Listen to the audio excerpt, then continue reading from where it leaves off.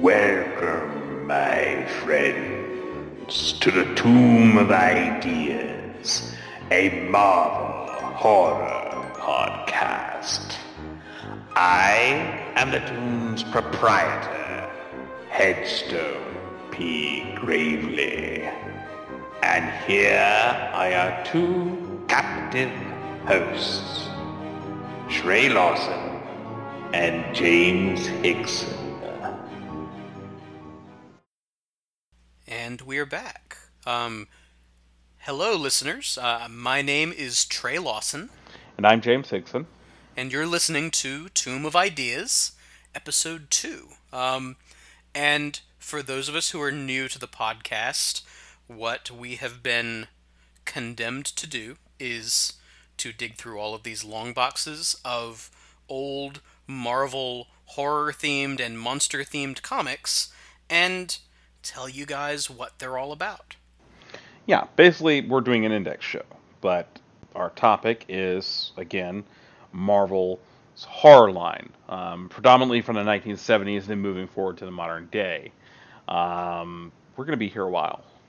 Yeah, and that's including every now and then you run into the odd thing that might jump out of that timeline a little bit.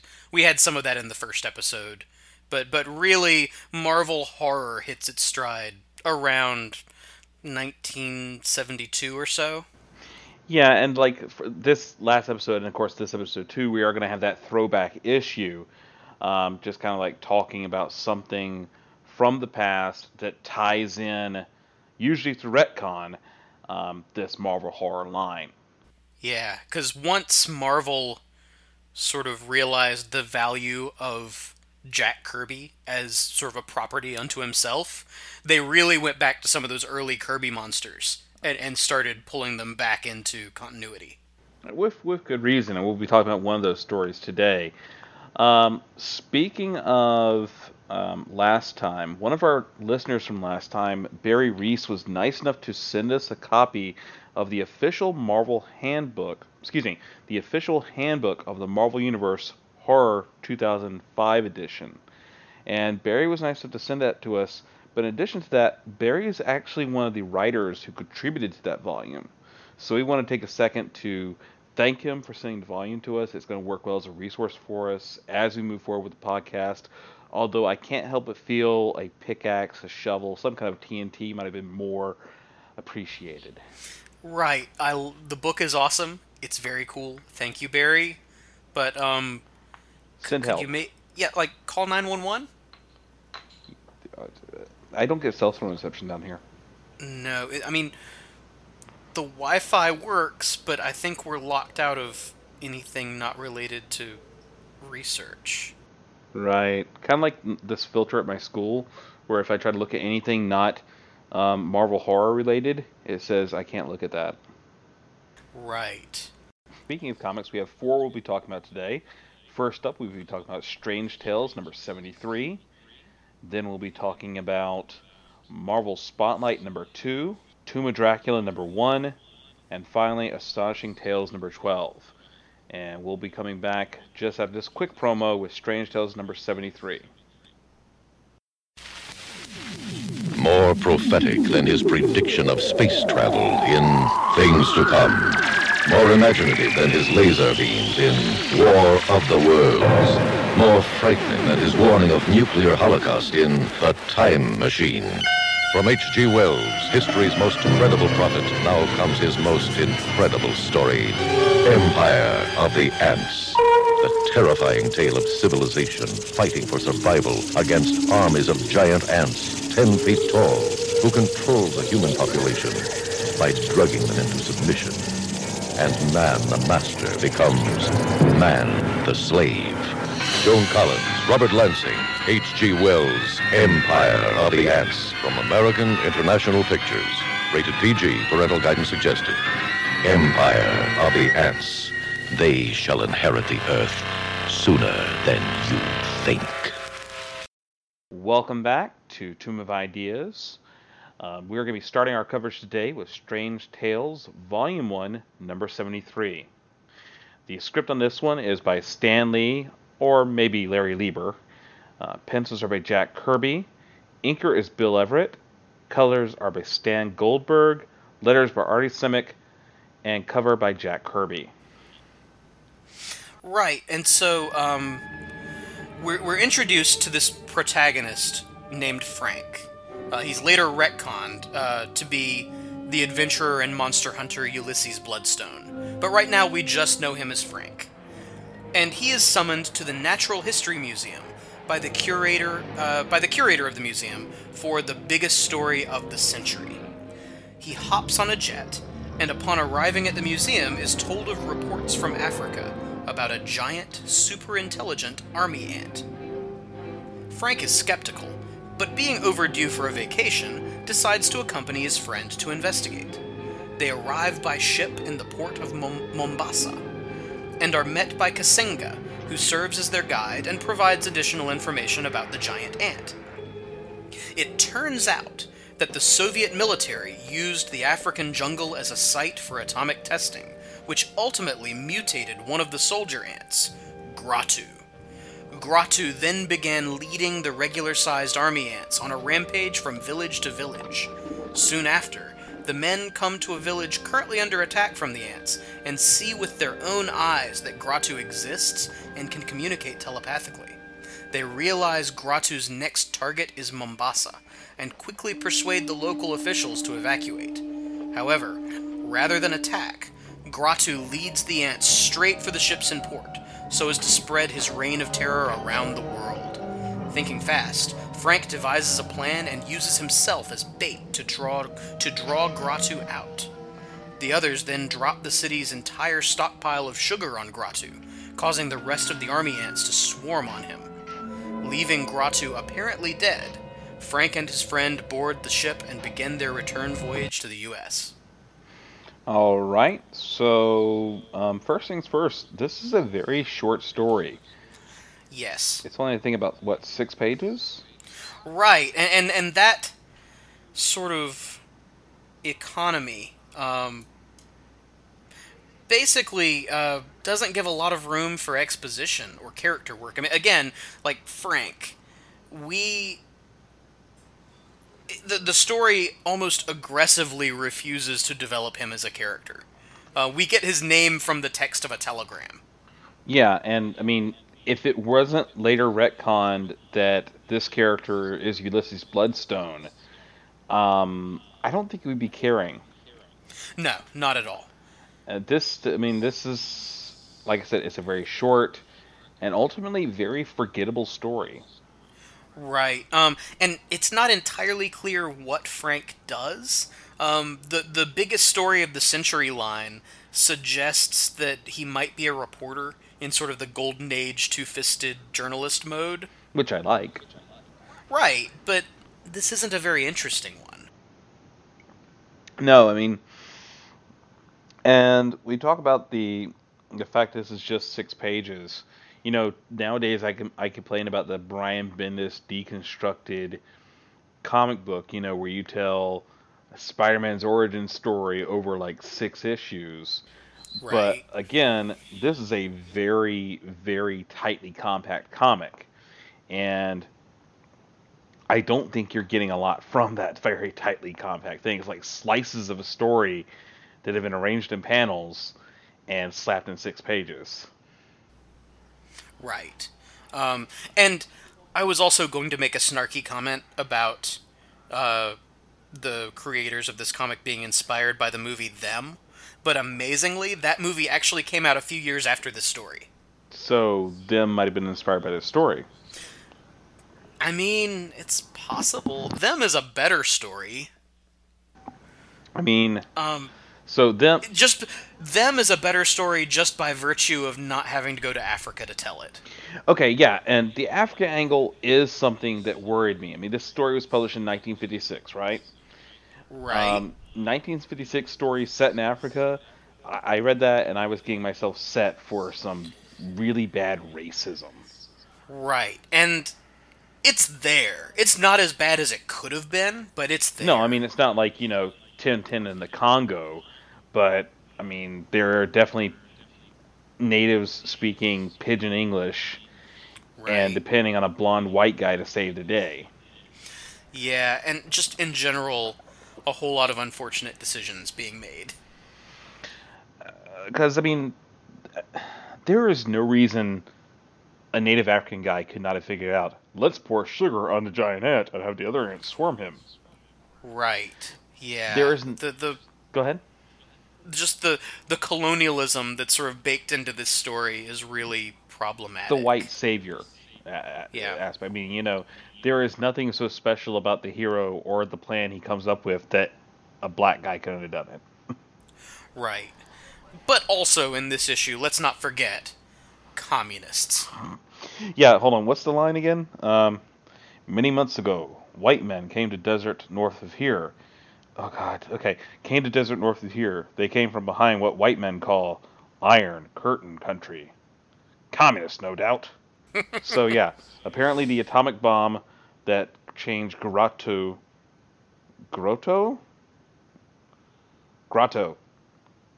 changed Grotto into the giant master of ants was a commie atomic bomb. Right. Which, okay, it makes no sense for presumably the Soviet Union to be testing atomic weapons in Africa.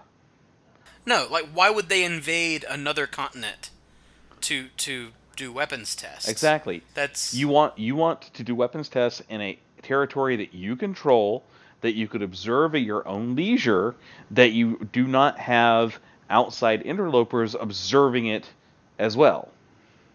right.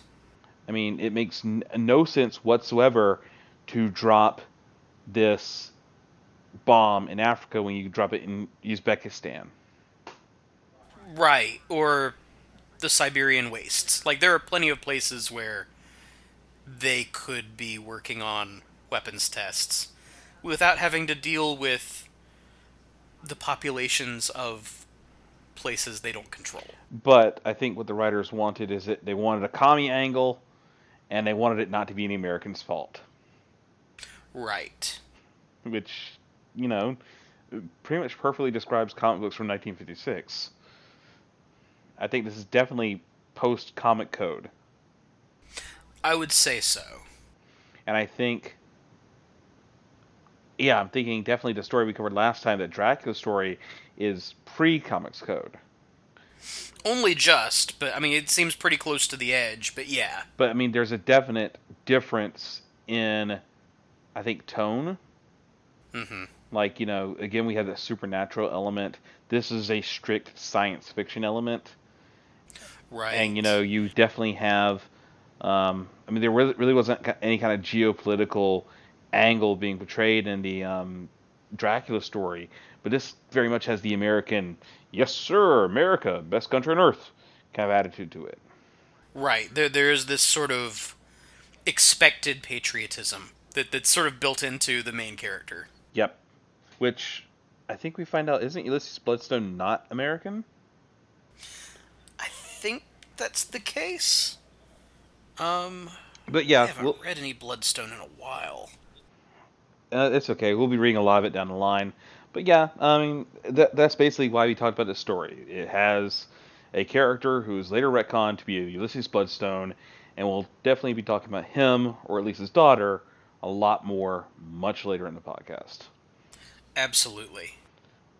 But yeah, I'm pretty much done with this issue. How about you? That's all that can be said. And then this is just one story. Strange Tales was an anthology book.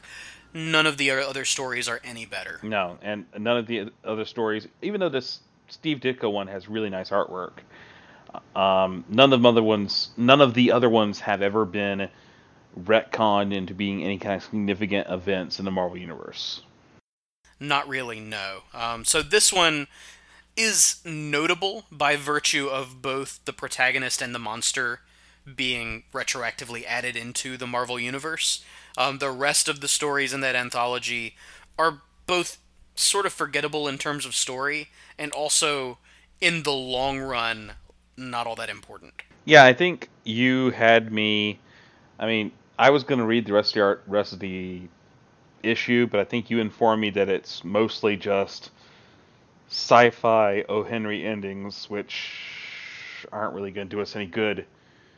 Yeah, you got a bunch of very Twilight Zone stuff. Like, the twist comes in the last couple of panels and sort of is supposed to pay off the rest of the story, but it's never really satisfying enough to justify the read, even at just a few pages per story. And none of them follow the mandate that Mr. Gravely gave us, so we're not going to talk about them. Right.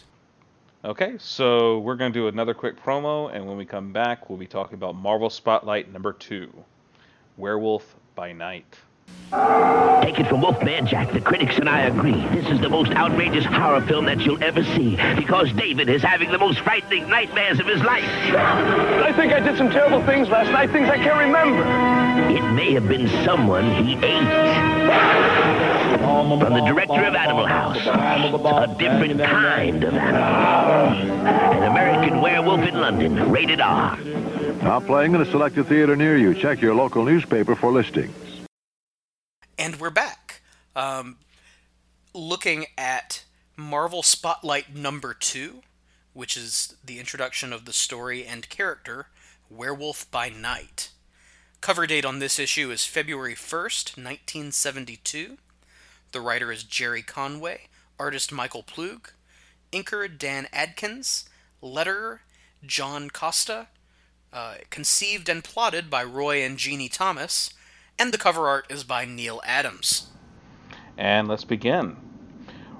Jack Russell has been having bad dreams.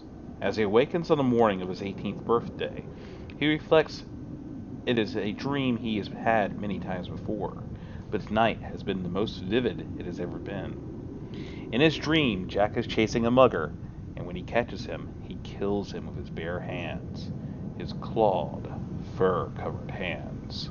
As Jack dresses, he notices a wound where a policeman shot him in his dream. It was just a dream, right? As Jack comes downstairs, we meet his family, his little sister Liza, his doting mother Laura, and his tyrannical stepfather Philip Russell. We also meet Grant, the family's abusive, brutish chauffeur, as he yells abuses at Laura. The Russell children don't understand how their stepfather keeps Grant around, but Philip advises them that the driver will not be fired. Later that night, Jack and his family and some friends are celebrating Jack's birthday at his home when Jack has some kind of attack where it feels like something is trying to burst out from within him. Jack flees his party just as a xenomorph bursts from his chest. Wait, no, wrong universe. Jack flees from the party and on his way out sees Grant working on the family car in the middle of the night. Jack realizes there is something odd about this, but this time the pain is too great. He flees to the beach just in time for his transformation to take place, growing claws, a snout, and thick brown hair all over his body. Yes, Jack Russell is a werewolf. After a fairly useless battle with a stray wolf in an abandoned house, Jack passes out and awakens the next morning on the beach outside his family's home. Jack's stepfather finds him there and advises Jack that his mother has been in a horrible car accident the night before while out looking for Jack. Seeing that Jack is upset, the family doctor gives Jack a sedative to help him relax. But as he falls into a drugged sleep, he hears his stepfather on the phone with Grant, arranging a meeting with the chauffeur and telling him he'll have his money. Jack wakes up hours later and rushes to his mother's bedside in the hospital. She is in critical condition, but insists that she must tell him the truth about his father. Jack's father had been a popular baron in a small Baltic state. The only mark on their marriage, in fact, was that he insisted on locking himself in the tower for 3 days and 3 nights every month. During one of these seclusions, however, lightning strikes the tower, and something is unleashed. After a series of savage animal attacks, the villagers appeal to Laura for her husband's assistance, but when they find the Baron is missing, they fear the worst. The villagers take it upon themselves to hunt down the creature, only to discover that the creature is a werewolf. And once the werewolf has been slain, discovering that the werewolf is in actuality the missing Baron. A mourning Laura returns to the States and marries Philip Russell, who she insists is a good man and makes Jack promise that he will never raise a hand to, just before she dies. At the same moment, The sun sets, and an enraged Jack finds himself again transformed into a werewolf. Werejack sees the dead Laura and knows who is to blame. The man called Philip and the chauffeur, Grant. Using his innate werewolf instincts, somehow, Jack tracks Grant to a warehouse where he is hiding. Grant holds his own surprisingly well against a freaking werewolf, even having Jack on the ropes for a moment before realizing his adversary's true nature and trying to flee. Jack leaps upon him and rips his throat out with his teeth. After Grant's gory dispatch, Jack's stepfather Philip arrives at the warehouse with the aforementioned money, only to find Grant missing. A concealed Werejack is ready to pounce on Philip from the shadows and take his revenge for his mother's death, only then remembering her dying request that he never raise a hand against his stepfather. So, a perplexed and seemingly remorseful Philip leaves the warehouse unharmed and unaware of his bestial stepson he leaves behind, as Jack Russell wonders what good is vengeance to a werewolf by night. This is a good comic. It's a lot of fun. Let's go ahead and start with the cover. I really like the cover. Yeah, I really like the cover too. It's art by Neil Adams, so you're gonna like it. Although I get the distinct impression that Neil Adams and Plug did not share notes. Right. Yeah. The design of the Werewolf by Night isn't all that similar in the cover versus inside the book. Yeah, I mean, even the design of Jack Russell, human form, is very different from what appears in the book. Yeah, I almost feel like Stan Lee or whoever called up Neil Adams and said, "Yeah, we need a cover. The title's Werewolf by Night." Yeah, I mean, in the book, Jack Russell looks a bit more like a redheaded version of Fred from Scooby-Doo. Yes. Yes. There is sort of a Hanna-Barbera vibe. Yeah, I mean, he's a little bit more of a long hair. He kind of wears some hip cat clothing. Not quite hippie, but, he's at least with it. Got the sideburns.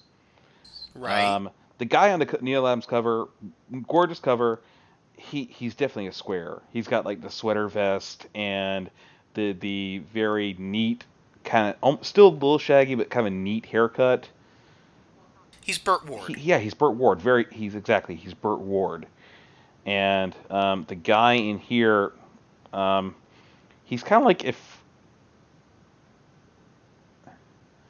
he's like Fred and Shaggy and Daphne managed to have a kid together. It's what he would look like. That's a little terrifying, but yes. Oh, okay. But also, just in terms of the cover, I think it's really smart that rather than doing a single image, Neil Adams went panel by panel through a transformation. Yeah. Because that's what you're paying your money for, is the werewolf. And what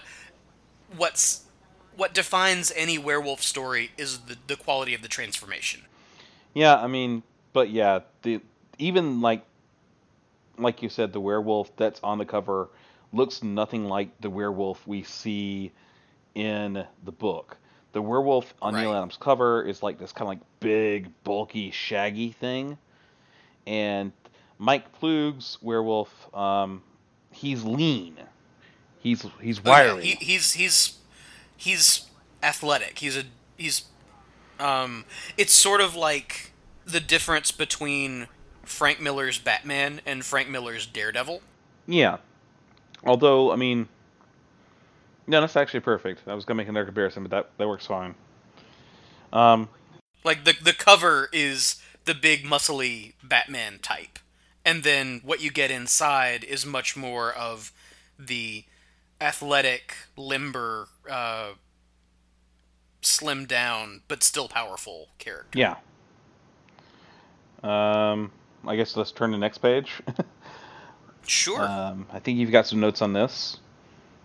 Yeah, so it's a nice reversal of expectations. That you start out with the character being stalked by a mugger, And then suddenly the intended victim is actually a werewolf. Yeah, like this guy picked the wrong victim. Yeah, and of course, it's revealed to be a dream sequence, or supposed dream sequence, even though it's clear that he's dreaming about events that are actually happening. But yeah, it's cool that even with the very first page, we're not really sure what to expect from this story. Right, and I think that is one of the strengths of the Marvel method, and that's writers like Jerry Conway. Strengths of Jerry Conway, because Jerry Conway, at this point, I'm pretty sure he's younger than us. I think he's like 19 or 20 when he writes this story. That sounds about right. Next page, we get a nice old folk poem. Supposedly. Yeah, so I'm going to read this out real quick, because it's famous. It's something that gets cited a lot in werewolf stories. Even a man who's pure of heart, and says his prayers at night, may become a wolf when the wolfbane blooms, and the moon is full and bright. And that's just credited as old folk poem at the top of the page. Right. It is no such thing. The Even a Man Who's Pure of Heart poem was invented for the 1941 Universal horror film The Wolfman. It's not actual folklore. Even a man who is pure in heart and says his prayers by night may become a wolf when the wolfbane blooms and the autumn moon is bright. And actually, the original version from that movie ended not with the moon is full and bright, but the autumn moon is bright. Transformations weren't linked specifically to the full moon until Frankenstein meets the Wolfman several years later. It was really supposed to be more of a seasonal thing. Oh, I didn't know that. Yeah. So what, you'd only get werewolves around Halloween? Well, autumn moon and when the wolfsbane blooms. Those were your two things. So, I guess, like... Okay, you get a werewolf 6 months out of the year. Sounds like it. Which, as opposed to, every month. Yeah, but that would make for very limited stories with Jack Russell. Right. So, anyway, I just think that's kind of funny that this old folk tale is really just something that comes from the 1940s Universal horror movies. Yeah, and just a quick note, that poem was written by screenwriter Kurt Zodmak? Zodmak, yeah. Okay. Yeah, and I remember watching the Universal Monsters documentary when I was a kid, and he had a good laugh over the fact that, he wrote that as part of the script, and now it's just accepted as general werewolf lore. Yeah, it always gets cited in books on werewolves and stuff now, and it is totally from and I'm sorry, we mispronounced. It's Kurt Siodmak, I think. There we go. Well, like John Green, mispronouncing things is my thing. Well, I did it too, but yeah, it's kind of cool that this bit of pop culture has so seeped into the mythology of these creatures. Yeah. Let's see. Looking at the page still, something I didn't notice before. The motorcycle cop is an LAPD motorcycle cop. So that very clearly puts this in Los Angeles. Right. I think this is the first Marvel comic, or at least the first Marvel main character to be set in someplace other than Manhattan, isn't it? It might be, or at least not set in sort of the mid-Atlantic Northeast area, Yeah, I mean, I know that there was a big thing a few years down the line with the Challengers being the first super team not in New York, being on the West Coast. And I guess the X-Men weren't specifically New York. They were, or at least not they weren't specifically Manhattan. They were Manhattan adjacent. They were Westchester. That's a suburb, right? Right. I mean, so yeah, this is definitely taking place away from like Fantastic Four and Spider-Man and all those clean and shiny spandex heroes that we're used to. Right, and that kind of explains why this guy did not get taken out immediately. Man-Thing. Man-Thing takes place in Everglades. That is true. He is in Florida. He's in the southeast. So he is definitely not in New York. Right. Okay, so again, another Marvel horror character who is outside of the center of the Marvel Universe proper. And that's something we're going to see again and again, is these characters are not debuting in sort of the centers of superhero action in the Marvel Universe. They are on the periphery in a lot of ways, and in this case on the West Coast with Man-Thing, Southeast, Florida Everglades, and we'll see that with other books as well, where we're not getting the same locations you would see in one of the superhero books. So I kind of like that. I mean, I like that this is happening on the fringes of the Marvel Universe, as it were. Yeah, both thematically and geographically. Yeah, I think that's cool. So let's see. I think that's everything for that page. Right. Do you have anything else? I don't think so. I mean, okay, and this is something that will continue throughout the issue, but I'll go ahead and call attention to it now. Like, it's kind of weird, right? That we get the werewolf's inner monologue. Yeah, you're not used to this kind of bestial, unthinking monologue in a character. I suppose Right. it could have shown up in Hulk before now. Perhaps. I mean, and it's a difference from something like Man-Thing, where Man-Thing we called attention to how kind of weird it was that you had that second-person narration, where the narrator is directly addressing Man-Thing as you.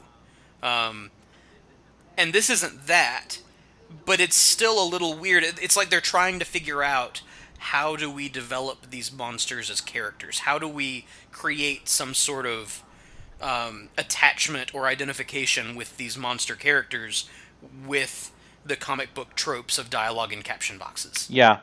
So I think we can move on to Jack Russell's bedroom now. Yes. Jack Russell wakes up. We meet his mom. I think we've met the two main focuses of this story.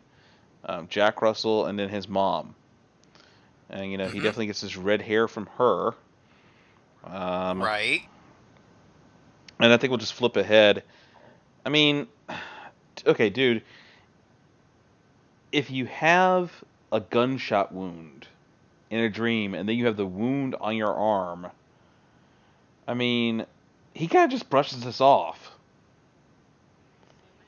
I mean, characters in fiction suffering from lycanthropy are famously dense when it comes to these sort of things. And I'll get more into that later, because Jack Russell is really dense.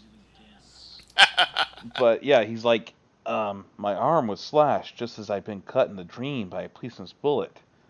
Suddenly it all came flooding back. That dream, was it a dream? Lord, what if it was real? And then his mother calls him down to breakfast. Right.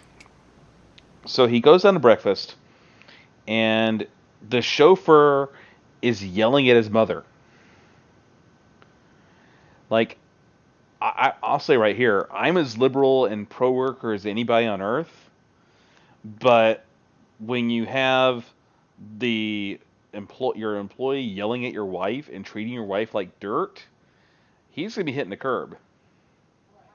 Right. I don't see how that guy keeps a job. Like, and not just yelling, but like the way that he's drawn. He's got his fist raised with his hat sort of bunched up in it. Like, it's a really aggressive pose. Really aggressive. And I'm wondering if Philip is conspiring with Grant to kill Laura, can't you just take him aside and say, dude, keep it on the down low? I mean, heck. I mean, I guess Grant is not the smartest of men. That seems to be the case. But it also seems like this is something that happens over and over again. Like, Jack isn't surprised by this. He says, "Oh, it's happening again." Which is, no, I mean, even if you're like a 90-pound weakling, you're going to at least try to step up and help out your mom. I mean, Right. again, I don't have the best relationship with my mom, but even I would step up and be like, okay, nope, sorry, you need to step off. And Jack is not puny. No. He doesn't look like the sort of guy who gets in many fights, but he's not, like, weak. No, he's... I kind of want to say he's like he's a bit of a pampered rich surfer boy. Yeah, and it's also worth noting that this issue takes place on his 18th birthday. Yes. Which apparently lycanthropy waits for you to turn 18. Something like that. It does seem like there is some significance to that upon sort of reaching adulthood that the curse manifests. Yeah, I mean, it's nice to know that lycanthropy observes the 26th Amendment. Which I think something like that happens in the old Hammer movie, Curse of the Werewolf. Maybe it's good. I recommend it. Oliver Reed is a white furred werewolf, but something similar happens where it doesn't manifest until he's an adult. And I guess that's just so they don't get in trouble for all the stuff they get up to in the movie. But yeah, so I think we jump ahead here to, Laura, I mean, Jack tries to bring up the issue of his mother, and his mother's like, Jack, please, Philip and I understand each other. So what, they're like swingers? I mean, it's the right time period, I guess. Hey, I know how the 70s worked. I saw the Ice Storm. Alright, so... A movie in which characters read Marvel Comics. True. If I had thought of it, I would have pulled up exactly what issue of Fantastic Four they were reading in that comic. But of course, you, our listeners, can send that to us by mentioning us at Tomb of Ideas on Twitter or emailing us at tombofideas@gmail.com. We look forward to reading your response on the air. So, yeah, I got a note here that says, since we're set in Los Angeles, does that mean we're going to meet the Champions or West Coast Avengers at some point? I wish. I love the Wackos. The West Coast Avengers are great, and the Champions were underrated. Yep. I mean, we will get to the Champions, because I'm pretty sure Ghost Rider was involved in that. But I'm looking forward to those books. Alright. So, I mean, Jack, he leaves his own birthday party. What a dick. He transforms into a werewolf. He has a pretty useless fight with a wolf in an abandoned house. Right. What was the point of this fight? I think that it has something to do with sort of introducing the bestial nature of the werewolf, but also there's a trope in werewolf stories of animals, actual, natural animals, freaking out around werewolves because the werewolf is unnatural and cursed. Okay, well, you're the horror expert, if it makes sense. I mean, it's something that, it happens in the remake of The Wolfman, the more recent one with Benicio del Toro. Okay. And it was supposed to happen in the original 1941, but they deleted the scene. But in that case, it was a circus bear that freaks out. And there was going to be this moment of the Wolfman confronting a bear. Okay, so Jack Russell easily handles a wolf in this fight, right? I mean, his first outing as a werewolf. Right. But when he turns into a werewolf later, he can't handle this bruiser guy? Right. And I'm wondering if we're supposed to take that difference as being something related to the emotional conflict of Jack Russell at that point later in the issue. I don't know. I mean, let's see. So, I mean, I don't know. It makes no sense to me why he has such a hard time fighting Grant here. Yeah, it's a little weird. So I think then we cut to Jack in the hospital with his mom. Right. She has had her car accident at this point from, Grant cut the brake lines. So she's in the hospital and she's explained to him how she met his father. And unlike other stories of similar veins, it doesn't take 9 years and have a disappointing ending. Right. Sorry, I'm still pissed off about that ending. She talks about how she's backpacking through Europe, and she just happens to meet a baron with a castle and marries him. Score! I mean, is that not what you did when you studied abroad? I didn't study abroad, Trey. Oh. I have a history degree, so I'm what they call poor. Although, if I could have found a baron and married him, I would have. I have a master's in Renaissance and medieval literature. Ah, so ramen later tonight? But yeah, no. Needless to say, it strains credibility a little bit that while backpacking across Europe or whatever, she just out of the blue fell in love with a baron and married him. Yeah. And per nothing, I just kind of like to imagine that this like vague Baltic state that she's in, borders Latveria. Right. Like this is like a fiefdom. I just like that idea, just because I like Doctor Doom. I mean, who does? Yeah. Other than Reed Richards. Richards. All right, so apparently this werewolf curse is gained through genetic inheritance, right? Rather than a bite or a similar method like a scratch. Yeah, and at this point, it hasn't been said whether it can be transmitted through the more conventional means, but Jack inherited it. We know that much. Okay, so, is Jack Russell a mutant?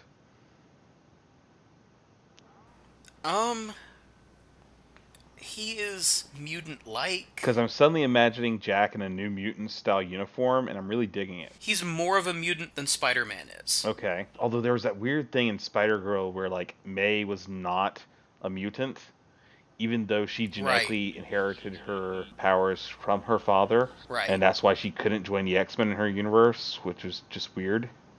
We won't get into that, because, again, this is not a Spider-Girl podcast. Right, but yeah, I mean, there's definitely, I could foresee a scenario where Charles Xavier would evaluate Jack Russell for suitability in joining one of the X teams. Yeah. Now, I don't think he would make the cut, but I could see Xavier. Now I'm imagining Werewolf by Night, Man Thing, Dracula. And the Living Mummy, all as X-Men. I'm pretty sure that all of those but Dracula end up on a team at some point. They do, but still not X-Men. They don't have to wear the dinky little uniforms. I suddenly love the idea of Dracula being forced to wear the blue and yellow jumpsuit, but still insisting on wearing the cape over it. But the cape has the yellow interior now. Oh, of course. It's yellow and blue. It's going to be a navy blue exterior with a yellow lining.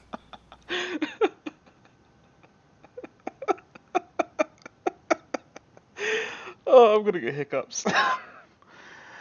Okay. As many times as Dracula has shown up in X-Men comics, I'm surprised this has not happened. Oh, gosh. Okay. So, I thought for sure the stepfather was going to turn out to be some kind of monster hunter, or at least know about Jack's lycanthropy. I thought I could see that for sure. I disliked him as a character so much that I did not see even that modicum of being redeemable as a possibility. Well, I mean, I just thought it was too obvious that he was, after her money and was hence secretly had some hidden side to him. But no, from what we could tell so far, he is just, some guy who kills his wife for the inheritance. Which, as Right. this is 1970s, I'm expecting Columbo to walk in any minute and capture him. Yeah.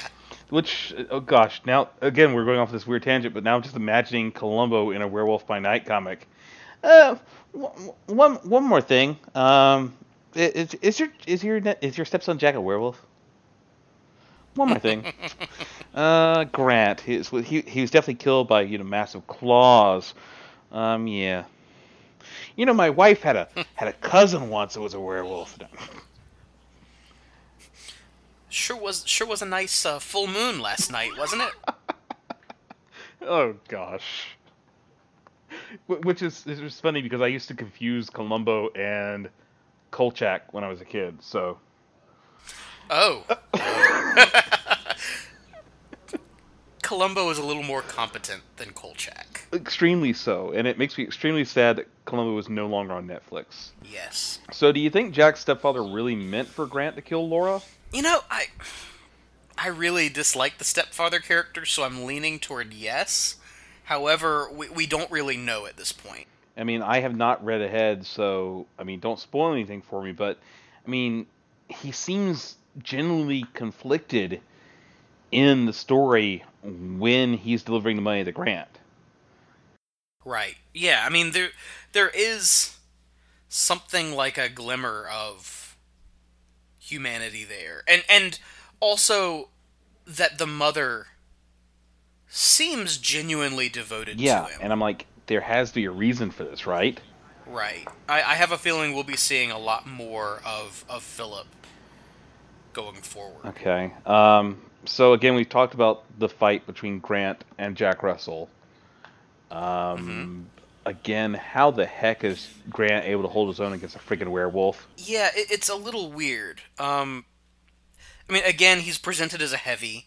Early on in the issue, it's like they comment on his strength and his formidability and his sort of ruthlessness and all of those things. So I guess it makes sense, but at the same time, Jack's a werewolf. It doesn't make any sense. He's got teeth and claws. There should be no contest at all. Okay, one thing a little bit related to this is I really like the idea of the werewolf being uncomfortable in urban environments. Okay. And that's something that comes through in some of those scenes. That the werewolf seems not in his element when he's in sort of buildings and city streets and things like that, which is why, like, early on he keeps running into the woods.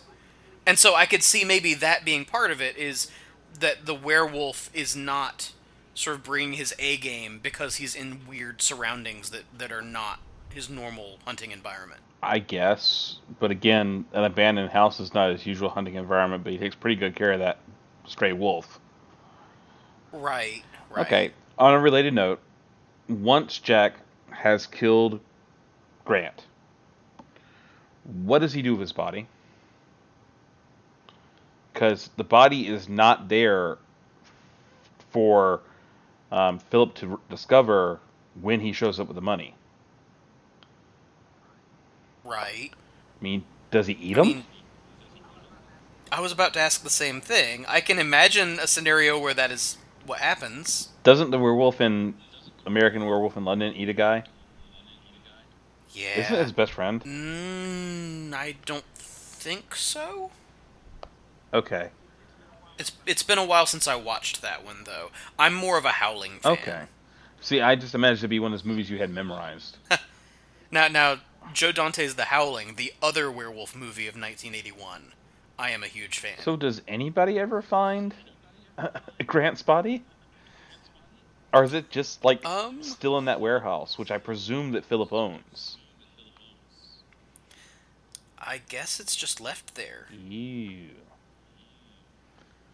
Yeah, that's not gonna be pleasant for the next person to come in there. No.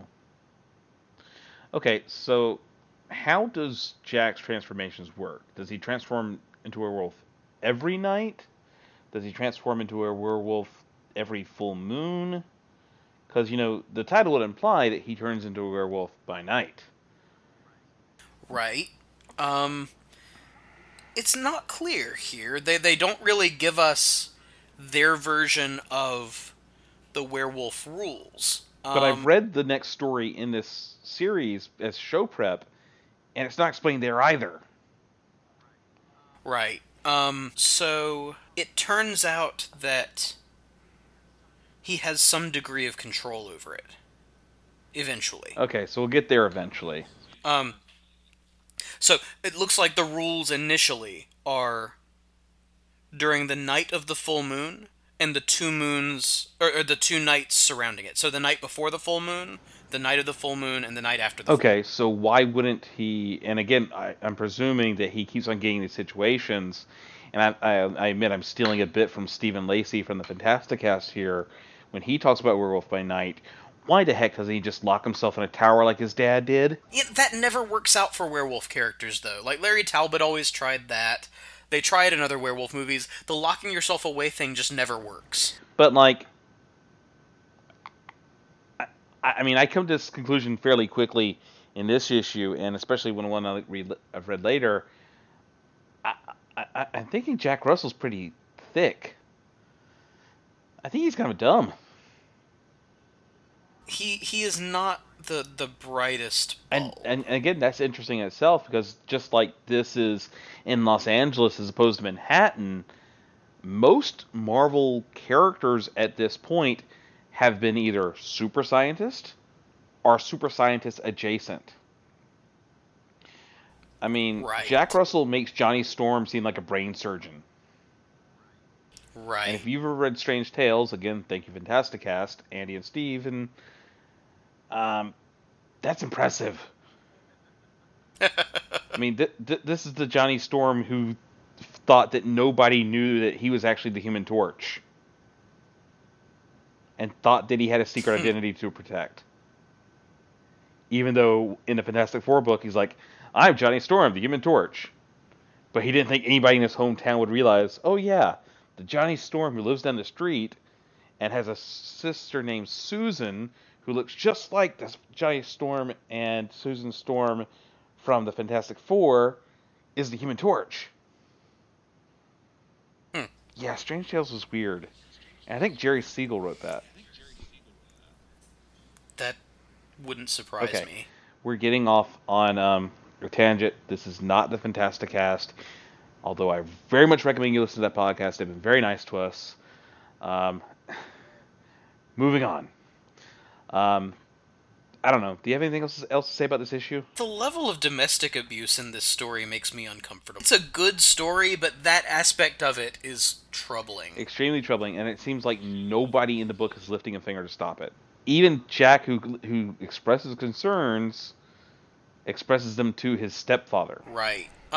Also, or to his mother, rather. I don't know, like, the dismissiveness of both the mother and the stepfather of her treatment. It's just all, especially when compounded with the way that Jack is sort of guilt tripped over his mother being in the hospital, when we all know it's a setup. Yeah.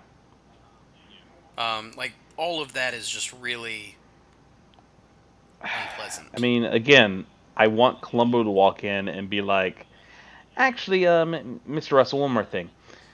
Did you have Grant cut the brake lines? But yeah, we don't get that, even though they'd probably be able to tell that. Right. One thing that I also wanted to talk about, and this goes back to the beginning of the issue, that first appearance of the werewolf at the beginning of the comic, just in terms of art, and I always call attention to little tricks like this because I think they're really cool. But the switch from page 3 to page 4 on the page turn there, you go from a close-up of the werewolf to a close-up of Jack waking up, and they're almost mirror images of each other. Like, it's flipped, but in exactly the same pose. And that kind of... In film, they call it a jump cut, jumping from one edit to another but suggesting some sort of connection between the two images. But it's done to great effect in the comic here, jumping from the werewolf to Jack waking up. You automatically know this guy was that werewolf without them having to tell you And I anything. think in modern comics, it would be a much more direct mirror image. Like, they would find a way to either put the werewolf at the top of the page or put Jack waking up at the bottom of the page and, like, do a spiral read for the comic. Yeah, but I just think it's like doing it on the page turn, I think is perfect. Yeah. So yeah, I mean, I've said all I need to say about Werewolf by Night. I really liked it. I look forward to seeing more of what the heck's going on with the Russell family. Like, I want to know what's going on with Philip. And also, as the Werewolf by Night begins sort of making his way into the Marvel Universe proper. Which, again, I'm looking forward to. I'm still crossing my fingers for West Coast Avengers. Oh, he meets them. Yes. It's a while from now, but he does meet the West Coast Avengers. And Morbius. Yeah, that makes sense. I'm pretty sure all of that's in the same story. Yep. Anyway, we are going to go to another promo, and we'll be right back with Tomb of Dracula #1. I want to bite your finger, it's a Dracula game. Just set the clock, just try your luck. If Dracula's cape opens, you have to put your finger in his mouth and press the lever. If he leaves a mark on your finger, you have to start over again. He didn't bite me! If you can sneak all the way around Dracula's house, you'll win the game. You're not supposed to bite people. It's a Dracula game. I want to bite your finger from Hasbro. Welcome back to the Tomb of Ideas, a Marvel horror podcast, and we are today very happily talking about a book that is the namesake for the podcast, Tomb of Dracula #1. The story is called Dracula. Cover date is April 1972. The writer is Roy Thomas and Jerry Conway. Artist is Gene Colan. Inker, Gene Colan. Letterer, John Costanza. Cover by Neil Adams, and editor, of course, is Stan Lee. So, we come upon Frank Drake, his girlfriend Jeannie, and her ex-boyfriend Clifton, driving through a dark and stormy Transylvanian night, when suddenly Frank accidentally runs into a ditch and wrecks their rented Jeep. Their bickering as they walk through the storm suggests tensions between Frank and Clifton, even as they seem to have some sort of agreement or partnership. Meanwhile, in the nearby village, several locals debate the pros and cons of Frank Drake's ownership of the mysterious nearby castle. Frank and his companions arrive at the village tavern, where, after a tense discussion with the villagers, they arrange for a carriage to take them to what has now finally been identified as Castle Dracula.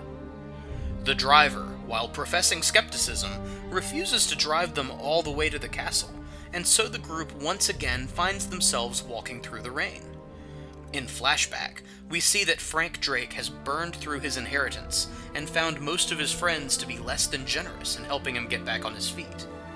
Flat broke, the only thing Drake owns is Castle Dracula, which has been passed down through his family for generations, going back to when the family name was in fact Dracula. He shows Clifton a diary that proves he is a direct descendant of Count Dracula, and the two hatch a plan to open the castle as a tourist attraction. Upon entering the castle, bats swarm from above, attacking Jeannie. After they fly away, the three companions separate to explore the castle. Clifton, finally alone, reveals that he plans to scam Frank and somehow take charge of the castle himself. However, he takes a bad step and falls through a rotten section of floor. Clifton soon realizes he has accidentally discovered the Tomb of Dracula, and, being an idiot, removes the stake that is still thrust into the ribcage of Dracula's skeleton. Almost instantly, Dracula's body regenerates and he attacks Clifton, casting him even deeper under the castle. Next, Dracula reveals himself to the others, and Jeannie is instantly hypnotized by his vampiric powers of persuasion. Frank strikes Jenny to stop her from following Dracula, and uses the silver compact he gave her to temporarily dispel Dracula. Unable to feed on anyone in the castle, Dracula finds the greedy woman from the tavern scene earlier, who is far easier prey. Her body, bearing the mark of the vampire on her neck, reveals to the villagers that Dracula has returned. Dracula returns to the castle once again and attempts to feast on Jeannie, only to find that she's now wearing a gold cross around her neck. Frank Drake reveals himself as Dracula's descendant, and once again attacks Dracula with the silver compact, this time by throwing it at Dracula's forehead. Dracula rallies, and seems to have the upper hand on Frank, when Jeannie regains consciousness and attracts the vampire's attention. As angry villagers swarm on the castle, Dracula compels Jeannie to remove the cross. Frank wakes up, and once again uses the compact on Dracula. By now, the villagers have set fire to the castle, and Frank carries Jeannie's unconscious body to safety. But once outside, he's devastated to find that she's dead. Or is she? Jeannie is now undead, one of Dracula's vampire brides, and she leaves, following the large bat looming in the distance, as Frank is left alone and devastated. Alright, this book is glorious. This is a wonderful comic. Like, this is Marvel horror right here. Yeah. We hit it. Like, we have achieved Marvel horror. Werewolf by Night is a little bit camp. Yep. But this is solid. This is good really stuff. solid. And you know, they're still playing a little bit with the O. Henry endings from the earlier horror stuff. Like, there's a little bit of that in that last page, but in a way that sets up for more story. Yeah, but like, I mean, even like the where you talk about the O. Henry ending, where Jeannie becomes a vampire at the end, that has resonance. It's good. It's like the way Frank looks on that last page is great. And I have a feeling that was Jerry Conway. That twist is Jerry Conway at work. I mean, I really don't know where to start with this book. It's so good. I think Go ahead. It's 1972, and so I just have to say it feels like a Hammer Dracula movie. Like, Hammer Studios, they made Dracula movies from the late 50s into the 70s. This was sort of at the height of those, and it feels like you can feel the influence of what horror movies were doing at the time. Right. I think what's interesting is I feel like Marvel horror takes the best elements from Hammer horror, like stylistic elements and thematic elements, but also takes a little bit of that fun and connectivity from the Universal horror. Yes, for sure. And it mixes them up with superheroes. Yeah, because they're still doing, like, Marvel method style stories here, and it very much has that Marvel flavor. Right. Speaking of Marvel flavor, I complained last episode about Gil Kane's artwork not looking like my Marvel. You know, that kind of Jack Kirby, right. John Buscema, chiseled jaw, Marvel, you know, the Marvel style. And Gene Colan's artwork here is very much not the Marvel style. But it works here. And it's glorious. Yeah. I don't think this comic would have worked if it had been filled with Lantern Jaw, Jack Kirby characters. No, because Dracula is not a Jack Kirby villain. No. I mean, although now I'm imagining Jack Kirby drawn Tomb of Dracula. Well, I mean, I feel like Jack Kirby drawing Dracula, you get something like Dr. Doom. Yeah, you do. Which, again, who doesn't love Doom? But sure, it's definitely different there. I mean, this has weight. This story has weight to it. Again, a lot like right. the Man-Thing story we talked last time, this one, it hits you deep. Yeah, and they play fast and loose with the Dracula legend, but that's to their credit. They're not beholden to any one version. They pulled the bits and pieces of work best from all sorts of Dracula Yeah, stories. for instance, I'm not quite sure that this Dracula is Vlad the Impaler. No, well, I'm not sure if that comes up later in Marvel or not. It's weird because you've got the connection to the Drake family. Right, and it's established that their last name used to be Dracula. And of course, they changed it for obvious reasons. I mean, I would be all about putting the last name Dracula on a resume. Professor Dracula? Professor Dracula. Yeah, like, I would be the opposite of the Gene Wilder character in Young Frankenstein. It's like, no, it's Dracula. Seriously? But, yeah, I would have all my students looking skeptically at the red ink that was used to mark up their papers. You would, too. You really would. You're gonna wear a cape to class. I own a cape. Thank you. I own 2 capes. What am I saying? I do, too.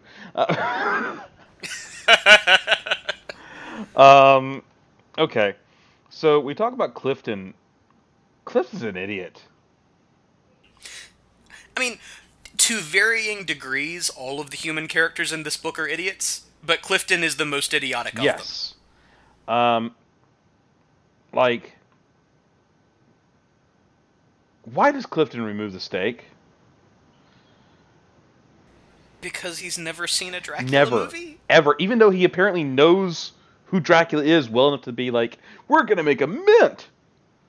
And, like, is he planning on tricking Drake into signing over the castle to him? Or is he just planning on killing Drake? It's really not clear, and the fact that we also have a love triangle going on top of that makes it even weirder. I mean, I don't think I would go anywhere dark and secluded with my wife's ex-husband. No. I mean, I could barely stand to be in the same room as my wife's ex-husband, so... It's... I don't understand why anybody involved in this thought it was a good idea. No. Exactly. And, simply put, it wasn't. Right. And it is also kind of weird that Dracula apparently had a human family that survived, Yeah, right? like... So, is this a family that he had as Vlad the Impaler that continued on while he went being undead? It would have to be. Or I guess it could be that descendants of a brother or sister or something. I think we're avoiding the question no one wants to ask here. Does vampire sperm work? And I don't want to get into that because I could get into that discussion, but I am not willing to. So the lineage thing is kind of iffy, but the story's good enough where you don't care. Yeah, I mean, Frank is despite his bad judgment throughout, he is a compelling character. I do think it's weird that he keeps relying on that little silver compact. Yeah. Like, as soon as Dracula ran away the first time, I'd have started sharpening some stakes. Yes. At least he had the foresight to put the cross on her. Like, I mean, he had that is his smartest moment in the whole comic, is when Dracula comes back and Frank has put that gold cross around her neck. Yeah, but then he hypnotizes her to remove it, which is just very slick. I mean, Dracula is very clearly the smartest character in this book. Well, there's a reason his name is in the title.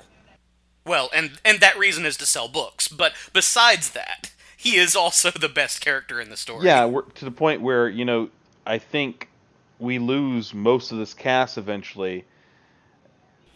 Yeah, I mean, and as much as I like this story, I'm looking forward to getting some of those other characters in here because there's a great sort of revolving supporting cast that builds up over time. But I think it's worth noting that this is pretty much the first Marvel book where the villain is the main character. I think Yeah. As I've seen in some articles, there were like Doctor Doom stories and Astonishing Tales that were Doctor Doom's the main character, but they didn't last long. They weren't able to maintain Doctor Doom as a regular feature. Right, whereas this was an ongoing book for a 70 really long issues. time. Yeah. Yeah. And just as a side note, the whole like Drake name, that comes up in the movie Blade Trinity, when when their version of Dracula shows up, and I'm pretty sure he goes by the name Drake. Yeah, I mean this is the I think this might be the first character that we've talked about that definitely spawns. No, there's the Man Thing movie. I was about to say the first character we've talked about that does spawn a film adaptation, but no, there's the Man Thing movie, which we will be talking about way down the line. Yeah. Yeah. So yeah, I mean, I don't know what else to say about this issue. It's really good. If you haven't read Tomb of Dracula, start from the beginning. It's worth it. There are essential collections out there. You can probably get it on Comixology. It is worth a read. If you like Dracula stories, vampire stories, horror in general, or just want to see Gene Colan and Roy Thomas and Jerry Conway at the top of their game, then check out Tomb of Dracula. The book is excellent. Drake is a dumbass. I'm really ready for the next issue. Right. Anyway, when we come back, we'll be talking about Astonishing Tales number 12, Terror Stalks the Everglades. The Florida Everglades and Old Milwaukee both mean something great to these guys. The Everglades means airboating, as close as you can get to flying without leaving the ground. And Old Milwaukee means a great beer. Cold, crisp Old Milwaukee beer. And smooth, golden Old Milwaukee Light. There's nothing like the flavor of a special place in Old Milwaukee beer. Old Milwaukee and Old Milwaukee Light. Hey guys, it doesn't get any better than this. All right, and welcome back to Tomb of Ideas, a Marvel horror podcast. We will get to Terror in the Everglades in just a moment, but something we were talking, Terror Stalks the Everglades in just a moment, but something we were talking about during the break. We've already praised Gene Colan's artwork in this Tomb of Dracula issue. It is fantastic. But something I noticed when we were going through and talking about it is there is a lot of cleavage being shown in this comic. There is. It's far more provocative than a lot of comics that you would see from around this time. And again, we were talking about this earlier, but that's very much the Hammer Studios influence. And again, like we said, Gene Colan's artwork beautifully imitates the Hammer horror style. I've not seen a lot of Hammer films. Again, you're the horror enthusiast of the two of us. But I think, from what I have seen, this comic translates that beautifully. Yeah. To the point where some of it seems kind of anachronistic, like a lot of the villagers in this Transylvanian village looked like they came out of the Victorian age rather than perhaps what Transylvania looked like in the 1970s. Right, and like their car breaks down and so they end up in like a horse and buggy. Yeah. Which I'm sure there were horse and buggies in the 1970s, but it still seems kind of weird. Right. It's this sort of weird meshing of old and new, which is very much what this Dracula story is all about anyway. And again, Gene Colan's artwork is perfect for that because it doesn't seem wrong. No, and it's doing a lot of the things that, like, Hammer Studios is a great comparison because what Hammer was doing at this time was it was taking old supernatural and monster-related properties that had been popular in the past, and was bringing them into the present, but in ways that allowed them to push the envelope. The old ones were black and white. Hammer was going to do color. The old ones were relatively tame in their depictions of violence and monster mayhem. Sexuality. Hammer was going to push the envelope with all of that. I mean, by the time you get to the mid to late 70s, I mean, there's straight up nudity, depictions of homosexuality, all kinds of stuff going on that you just would not have seen in older movies. And so that's sort of an interesting parallel to this moment in time for Marvel, where with the relaxation of the code, they get to push the envelope on all of these things that before were taboo. But like I'm looking at like say page 18 in this comic where Frank slugs Jeannie to get her to calm down, and you could see a fairly good portion of her bosom there. Right. I mean, it's like a few inches from seeing very forbidden territory. Right, and that's very daring for a Marvel comic in the early 1970s. Well, yeah, I've been reading the Fantastic Four comics from this era, and you wouldn't see Sue Richards in an outfit like this, or you wouldn't see Sue Richards depicted like this, or even like Medusa or Crystal. No, you have to wait till the 90s for that. Oh god, that costume. Oh, the biker gang soccer mom look. Yep, or the one where the 4 was cut out. Oh. Sue Storm. That was actually... Sue Storm had a lot of bad fashion in the 90s. The comic where that appeared and she's like wearing the vest with the huge gun on the cover, that was my first modern Fantastic Four comic. I'm sorry? It's so bad. I mean, credit to Tom DeFalco and Paul Ryan. That, I believe that's Paul Ryan. That was a fairly good story in itself, but just like that costume is so bad. And so very 90s. But again, as we keep saying, this is not a Fantastic Four podcast. If you want that, go listen to the Fantasticast. But yeah, so let's talk about Astonishing Tales number 12. Terror Stalks the Everglades. Cover date is June 1972. Writer is Roy Thomas. Artist is Steve Buscema. Inker is Dan Adkins. Letter is John Costa. Man-Thing sequence written by Len Wein. Drawn by Neil Adams. Cover is by John Buscema, Joe Sinnott, and John Costa. A mysterious plane makes a midnight landing at Miami International Airport. Aboard are Kazar, Marvel's answer to Tarzan and Master of Savage Land, as well as 2 S.H.I.E.L.D. agents named Dr. Barbara Bobby Morse and her fiancé, Dr. Paul Allen. After a brief scuffle with airport security over his escaped saber-toothed tiger Zabu, Kazar and his S.H.I.E.L.D. friends head into the Everglades in a helicopter. Bobby explains to Kazar that they saw him out in the Antarctica because of the missing scientist named Ted Sallis, who disappeared in the Everglades some weeks ago. The only clue they have is Sallis' girlfriend, suspected AIM agent Ellen Brand, who they found wandering the swamp some days ago, her face horribly scarred and her mind gone. Before we can learn more, however, the helicopter is shot down by agents of AIM, also hunting for Sallis, and crash lands in the swamp. Kazar and Zabu are forced to rescue the 2 unconscious government agents and fight off the swamp's hungry alligators. Zabu's animal instincts then detects and leads the group to a secret government compound they were headed for. There, they find Dr. Wendell and the comatose Dr. Wilma Calvin. Calvin has apparently been comatose since Bobby left him some weeks ago, only managing to regain consciousness long enough to mutter the names Ted Sallis and Man-Thing. Dr. Wendell explains that Man-Thing is a creature that has been spotted by locals in recent weeks that he fears may have killed Ted Sallis.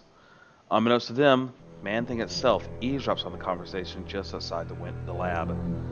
The second-person narration reveals to us that Ted Sallis is the creature called Man-Thing, and proceeds to recap the events of Savage Tales number 1. The flashback then tells us how Man-Thing saved an oblivious Dr. Calvin from a gun-wielding redneck in a swamp, only for the lab to be mobbed by angry townspeople, accusing Calvin of creating the monster roaming the swamp. Captured Bobby and are holding her hostage. demanding Calvin come out and face mob justice. Man-Thing attacks the mob, allowing Bobby to get free, but AIM agents hidden in the mob shoot Dr. Calvin in the back as she tries to communicate with the Man-Thing. The flashback ends as Kazar detects something lurking outside the window of the lab. Kazar leaps through the closed window and pursues the Man-Thing, chasing the creature into an AIM trap. The Man-Thing quickly murders an AIM agent in the pit with him. While trying to aid the creature, Kazar is accidentally knocked into the pit trap and comes face to face with the horror that is the Man-Thing. And with this story, the Man-Thing is fully and officially a part of the Marvel Universe. Very much so. And in fact, as opposed to, how he's depicted last time, we're getting, in my opinion, fantastic John Buscema artwork here. Absolutely. Which is definitely in the Marvel style. Yes. With the exception of that middle sort of flashback sequence, which is rendered in black and white, is different. That's the Neil Adams section. Which and that part is pretty obviously repurposed from a Man-Thing story that would have appeared in Savage Tales #2. Right. Which never materialized. It would materialize later on, I think 1975 or 74, but without this story. Right. But yeah, it's delicious John Buscema artwork. As an old Avengers fanboy, this does my heart good. Right. And how about that the S.H.I.E.L.D. agents we've got here? Bobby's in this book. Mockingbird. Mockingbird, everybody. Wackos represent. Everyone forgets that Mockingbird started out as a Kazar supporting character and eventual love interest. Right. And I'm sorry, but I love me some Clint Barton, but it's kind of weird that she went from being a Kazar character to hanging out with Clint Barton. You bite your lying tongue, sir. You will not speak badly of Clint Barton in my presence. But, well, I'll say this. Paul Allen is about the most boorish S.H.I.E.L.D. agent I've ever seen. Yeah, he's pretty... again, I have my notes. Fiance, Dr. Paul Allen, eh? This guy's no Clint Barton. Exactly. Which you kind of wonder how she's ending up with a guy like this. And, of course, next issue we find out how she's ending up with a guy like this. Right. I don't think it outright states in this issue that Bobby and her fiance are S.H.I.E.L.D. agents, merely that their work is top secret government work. But, I mean, they're fighting AIM. They're clearly S.H.I.E.L.D. agents. They're fighting AIM. They are S.H.I.E.L.D. agents. And any time that she shows up later, it's clearly stated that she was a S.H.I.E.L.D. agent. Right. She was a S.H.I.E.L.D. scientist, but they would occasionally put her on agent work. Right. Which I think they do in Agents of S.H.I.E.L.D. too, right? Yes. That's, I don't know if she's a scientist in that, although she does, there are episodes where she ends up helping in the lab, so she has some scientific training, I imagine.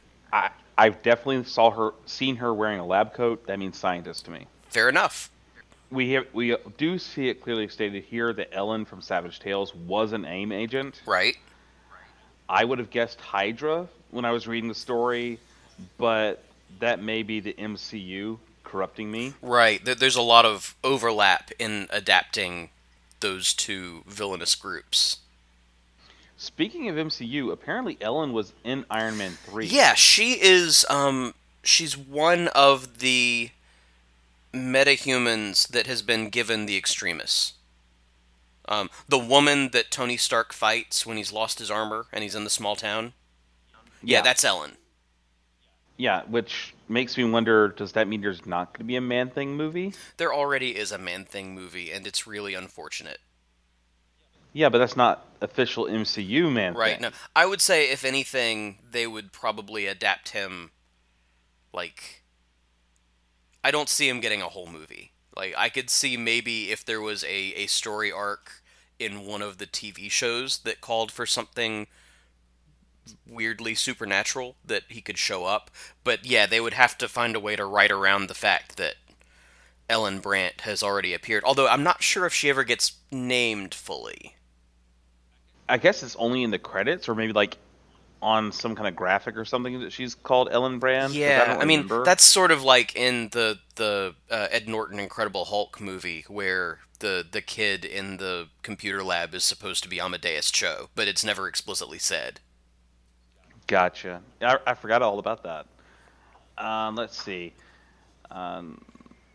Looking back at the first page, Zabu is escaping, Mm-hmm. and is it just me, or have all the Kazar stories I've ever read that take place outside of the Savage Land seem to involve a saber-toothed tiger Zabu escaping? That does seem to be a common element. Does the Savage Land just have very lax leash laws? I would think so, and Kazar in particular, I think, can get away with a lot there. But we're not in the Savage Land anymore. Put that thing on a leash, and because that is a deadly predator. But it also seems striking to me that these government agents have almost no pull with local authorities. None whatsoever. They can't show their shield identification and be like, back off. Which, I mean, is shield common knowledge at this point in the Marvel Universe? Probably not. Okay, so it's a bit like the CIA pre-1960, where it's like, I can't straight out say that I work for the CIA. But you would think they would have some sort of credential that even if it didn't say shield, I would think they would be issued something so that they could get cooperation. Crap, did I just admit I work for the CIA? Perhaps. Crap, I gotta go under cover. Alright, so let's go forward a little bit. Yeah, so as they get to the swamp, that's where we get a big ol' retcon bomb on that first version of the Man-Thing origin. What's that? That Ted Sallis wasn't just an independent researcher working for the government, but was actually the leader of this secret U.S. scientific project. Okay. And that Ellen was not just a greedy femme fatale, but was an agent of AIM. Although it's understandable that you couldn't tell that because there were no Charlie Brown beekeeper suits present. But yeah, so in sort of retelling and revising that origin, they're more able to more fully bring these characters into the recognizable Marvel universe. What we talked about last time, how it felt like a Marvel story, and there were hints at things that connected to the Marvel universe, like it being a super soldier serum and things like that. But it's not outright said. In this one, they outright make it a Marvel story. Very much so, and again, I like that because it does link it to the Marvel universe that we know. But again, like we stated earlier, this is still on the periphery of the Marvel Universe. It's not in the core, which is Manhattan. It is still on the periphery. It's out here in the Everglades. Right. And it's even using characters who exist on the periphery, like Kazar, to tell this story. Right. Also, I just have to say, this is page 5, I think, when AIM shoots the helicopter down. And Bobby asks, "What's happening?" And Kazar says, "The craft is falling." Kazar, he's a bit literal, isn't he? A bit. I'm getting a distinct Drax in the Guardians of the Galaxy movie vibe from him. Hold on. I'm looking at the panel now. Paul, the motor, it's stopped. What's happening? Can't you feel it, girl? The craft is falling. No, it can't be.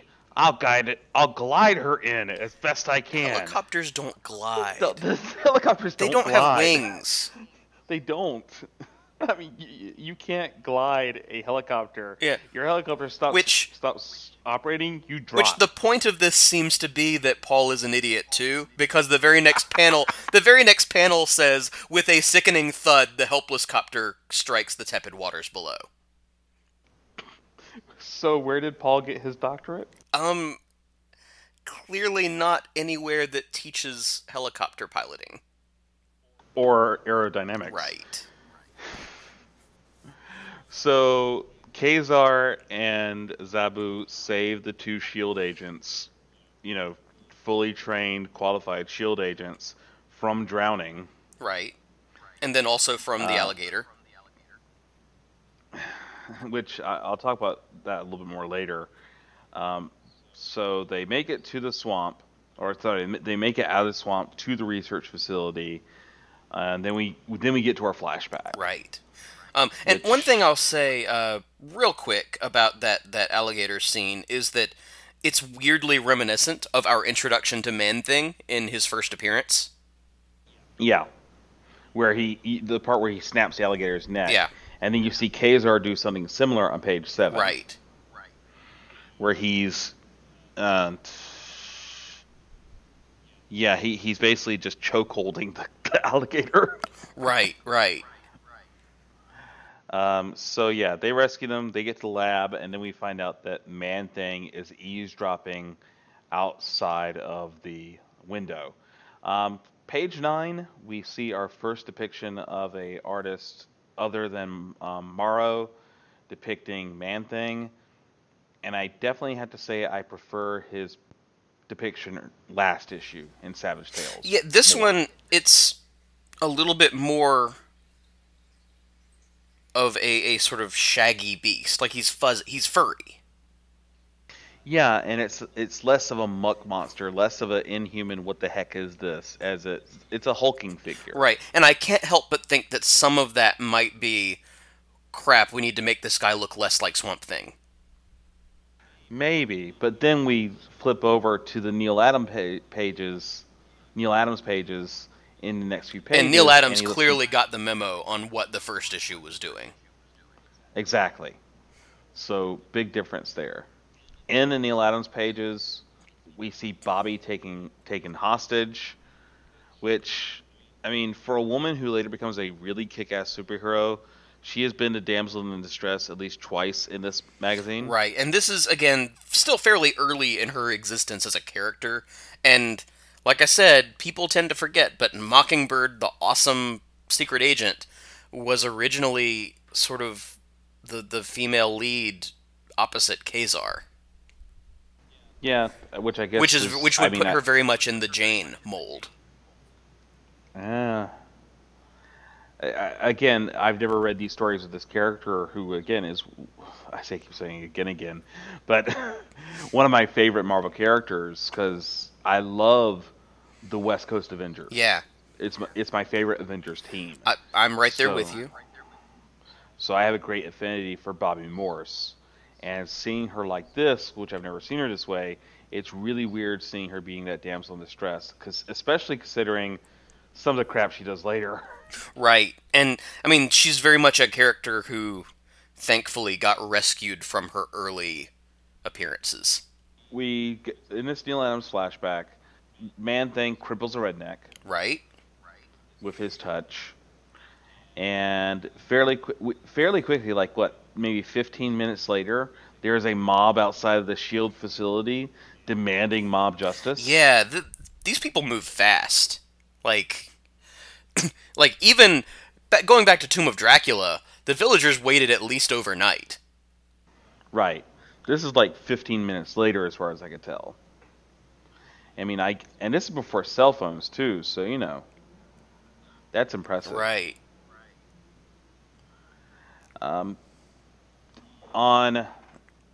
When the flashback ends, we get Kazar detecting the faint smell of brimstone on page 17. Right.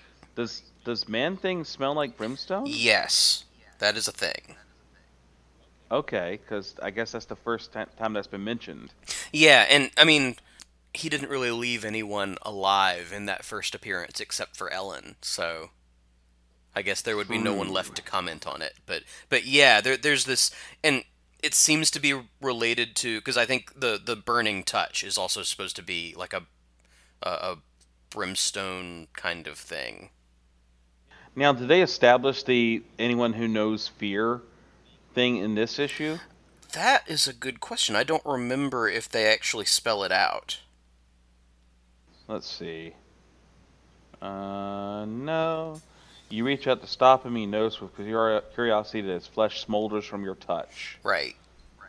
But it doesn't mention anything about fear. Right. I'm wondering if that would maybe come next.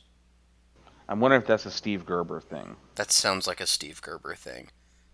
It really does sound like a Steve Gerber thing. Although I could see, like, based on where this issue ends, I could see in the next issue Man-Thing touching Kazar and Kazar not being afraid of him and it not having any effect. You're right, that is in that issue. You're right. Okay, so they established it next issue. Okay, excellent. So that's, I guess, Roy Thomas established. I haven't read ahead, but just based on where this issue ended, that's what I would expect the next thing to be. Yeah, I admit I read ahead to do summaries. So, yeah, Kazar burst through the window of the lab to attack Man-Thing, but then decides to not attack Man-Thing, but instead track him into the swamp, where he tracks him right into a AIM trap. Right. I kind of imagine an AIM trap being a little bit more complicated than a pit covered with grass. Yeah, this is, for some reason, AIM, who, again, just a few pages earlier, had a giant cannon to shoot down a helicopter with. Suddenly they have reduced to, like, guerrilla tactics. Yeah, isn't AIM supposed to be the super scientist terrorist organization in the Marvel Universe? I would at least expect the whole to be disguised by a hologram or something instead of just grass. Or be like a very complicated force field generator. Right. But no, it's a hole in the ground with grass covering it. And in goes the Man-Thing. Yep, and then in goes Kazar after him. Right, after a brief fight with some AIM henchmen. And then that's the end of the issue. I can kind of see why Kazar didn't become a huge success, but this was a very enjoyable adventure story for me. Yeah, it's the one thing I can say about having Kazar around in this issue is that it gives us someone to identify with, which you need once Ted Sallis is out of the picture. Yes, which he is completely out of the picture, and I don't think we see Ted Sallis again for years. Yeah, he gets mentioned, of course, but yeah, with the Man-Thing unable to speak, not really having his own inner monologue, but we're back to that second person caption box stuff, which it's growing on me. I kind of like it. But with all of that going on, you need someone to drive the plot other than the villains. And Kazar fills that role okay. He's not the most interesting character. He's a Tarzan riff, but he fits well enough for this story. And I understand why they bring Kazar into the story. The Everglades is kind of like a jungle. Right. It's someone who is fully human, but would be more on equal footing than, say, just an average government agent. And I'm interested in the backstory here of why they thought they needed to bring Man-Thing back fairly quickly. Why they decided to put him in Kazar, of all places. But it's a fun adventure story. But I wouldn't seek out a Kazar book except for the fact it has Man-Thing in it. Right. Yeah, it continues the story. It's where you get the origin updated to fit the Marvel Universe more explicitly. I'm not sure if this one is collected in any of the Man-Thing volumes, or if it's... I don't know. Hold on. I could look and see with that real quick. Okay. Essential Man... Thing. I would expect it to be. Probably, but I can check that real quick. Astonishing Tales 12 through 13. So yes, it is in there. Okay, and that's basically that story arc. Indeed. It's those two issues, and then it's gone. And then it doesn't pick up again until Adventures into Fear. Right. Yeah. So yeah, this is definitely collected in Essential Man-Thing Volume 1. Does Man-Thing have a Masterworks? I would be really surprised if he did. Not that... I'm sure that specific runs have been... I know the Gerber run has been collected. Nope, it does not have a Masterwork. Yeah, I think they've been collecting runs by creative team rather than doing the Masterworks thing. Okay, so they do have.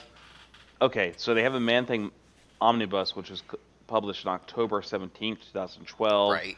It collects Savage Tales #1, Astonishing Tales 12 through 13, and so on. So a lot of the same stuff that the Essential Man-Thing covers. So if you want it in color, the omnibus is the way to go. Yeah. Or I'm pretty sure a lot of this stuff is on Comixology. Yeah, probably. I can check that too, though. If nothing, and especially for back issues, I've become a big fan of Comixology. No, it is not. Interesting. Then it looks like the Essential or the omnibus would be the way to go. Yeah. Let's see. We have Man-Thing by Steve Gerber. Right. Let's see, Man-Thing, the 2017 series written by R.L. Stine. Right. I mean, that's really cool, right? That R.L. Stine is doing a Man-Thing book. I haven't read it yet. We will get there eventually. I like that there is a picture of Man-Thing with a battle axe. Yes. That should be interesting. And it's just nice having his own title again. I mean, for years, Man-Thing has been sort of a bit player and supporting player in other characters' books. Yeah, so Comixology has the Steve Gerber stuff. It doesn't have this earlier stuff. Okay. Well, and the Gerber stuff is really the famous stuff. I mean, that's what people who say they like Man-Thing, they really mean they like the Steve Gerber Man-Thing. I mean, I'm really looking forward to it. I've been reading Steve Gerber's Marvel 2-in-1 because I've been reading along with the Fantasticast coverage of that series, and it's a lot of fun. Yeah. And it's definitely more fun than some of the Fantastic Four issues they're covering. Right. But yeah, I think that's all we have to say about Man-Thing for this issue. Absolutely. Again, good issue. Kazar is not the best character, but if you're wanting to get a better feel for the early Man-Thing stories, then this is a fun adventure. Yeah, I mean, I had fun reading it. I'm definitely looking forward to more Man-Thing. And, I mean, when I read this issue, the cliffhanger left me wanting more. Right. And on top of that, I mean, how often do you get to see a Marvel monster with a selection written by Len Wein and drawn by Neil Adams? Not often. Like, you've basically got this sort of slice of DC style right in the middle of your Marvel horror book.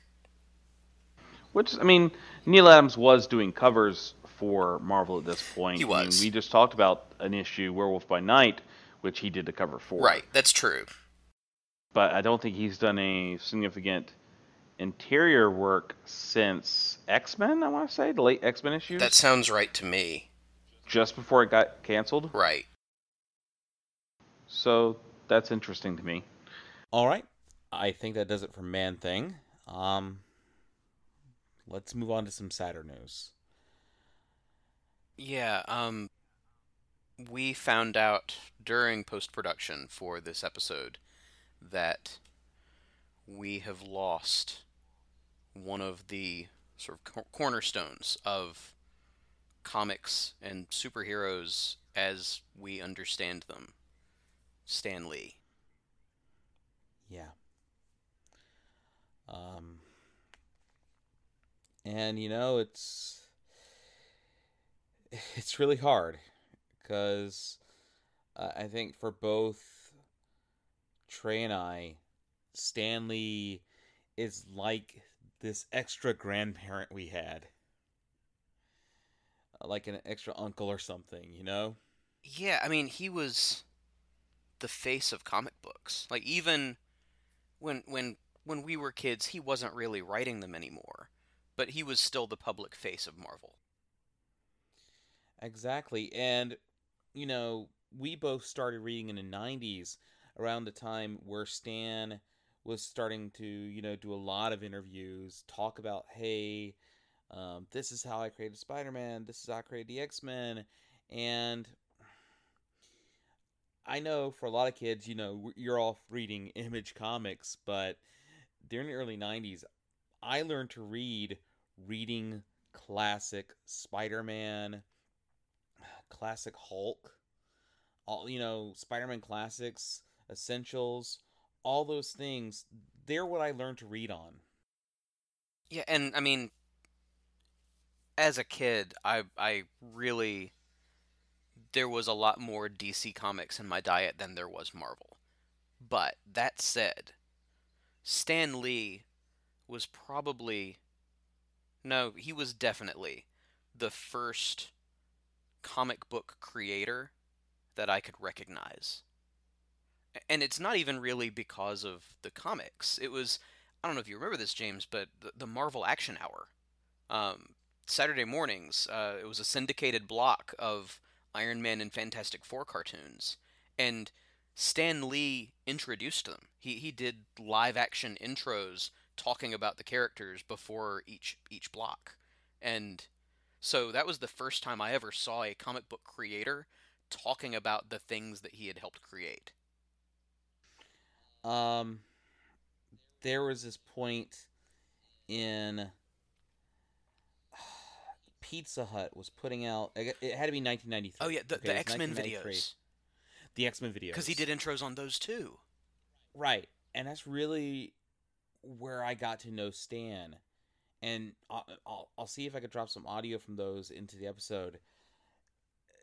Him talking about creating the X-Men.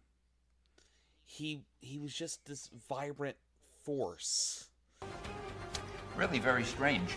We had been creating comics. There was the Spider-Man, there was the Hulk, a few others. And it's very difficult to figure out how a superhero becomes a superhero. You can't keep having characters bitten by a radioactive spider or hit by a gamma ray or zapped by cosmic rays. Then it occurred to me there are such things as mutants. Well, if you could say, and we have, I think, 3 of them right here. If you could say that somebody is just a mutant, he was just born that way, that's a logical explanation, an easy explanation, and I can forget about radioactivity. And we wouldn't be anything without Stan. I mean, I'm not even like talking about this podcast, because, again, this podcast wouldn't be anything without Stan Lee. We would not be talking about Marvel Horror. We, the way we introduce our episodes, the way we do our show notes, they're all taken from Stan. It's all a huge love letter to Stan. And he, as far as the era of comics that we're talking about, at least at this stage of the podcast, he helped invent the language that all of these other creators learned to speak. And it's not even that. Like, who I am as a person, so much of that is Stan Lee. I mean, we grew up in the 90s, okay? It wasn't cool to be... It wasn't cool to be a geek then.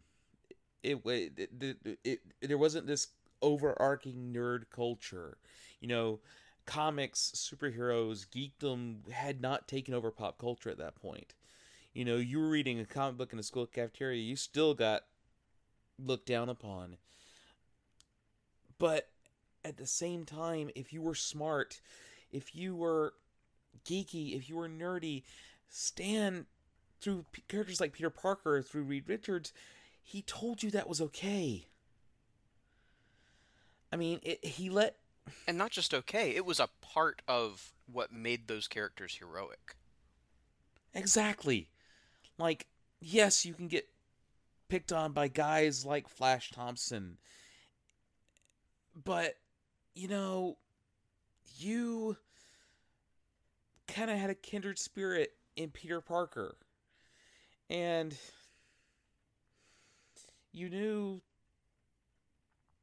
that there was some... that in the end...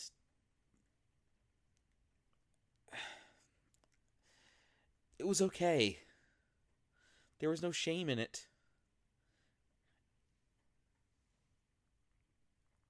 Stan Lee was just such a huge part of my... Yeah, and a lot of ink will be spilled, and rightfully so, on the collaborative nature of comics. But, and absolutely, the artists that Stan worked with are just as important to the characters that they co-created. But that said, the words that Stan Lee gave to those characters, the poetry of his writing, is an essential part of what made those comics work. And it is part of why we still read them, and why we still care about those characters, and why now multi-million-dollar movies are being made that directly quote those comics from the 60s and 70s. I think the best thing that you could say about Stan is that he was as deserving of as much hyperbole as he himself spewed onto the comics page. He was amazing. He was spectacular. He was fantastic. He was uncanny. And I know, even though I never had the pleasure of meeting the man, I will deeply miss him. Yes. He, even in recent years, when he wasn't really a part of comics creation anymore, he was still doing, the cameos. He would write a little something here and there, but he was still the elder statesman of Marvel Comics. He still had a place at the table, and he was still there reminding us of the generation that created all of this pop culture stuff that has become so important to all of us. Again, none of us would be here except for Stan. And don't think for a second I'm deriding people like Jack Kirby, like Steve Ditko, like John Romita. All of them have such a huge role in why we're here. And there's something magical about that combination of all those guys at Marvel at the same time that I don't know that it'll ever really be replicated that way again. Stan made the bullpen the bullpen. There's a reason that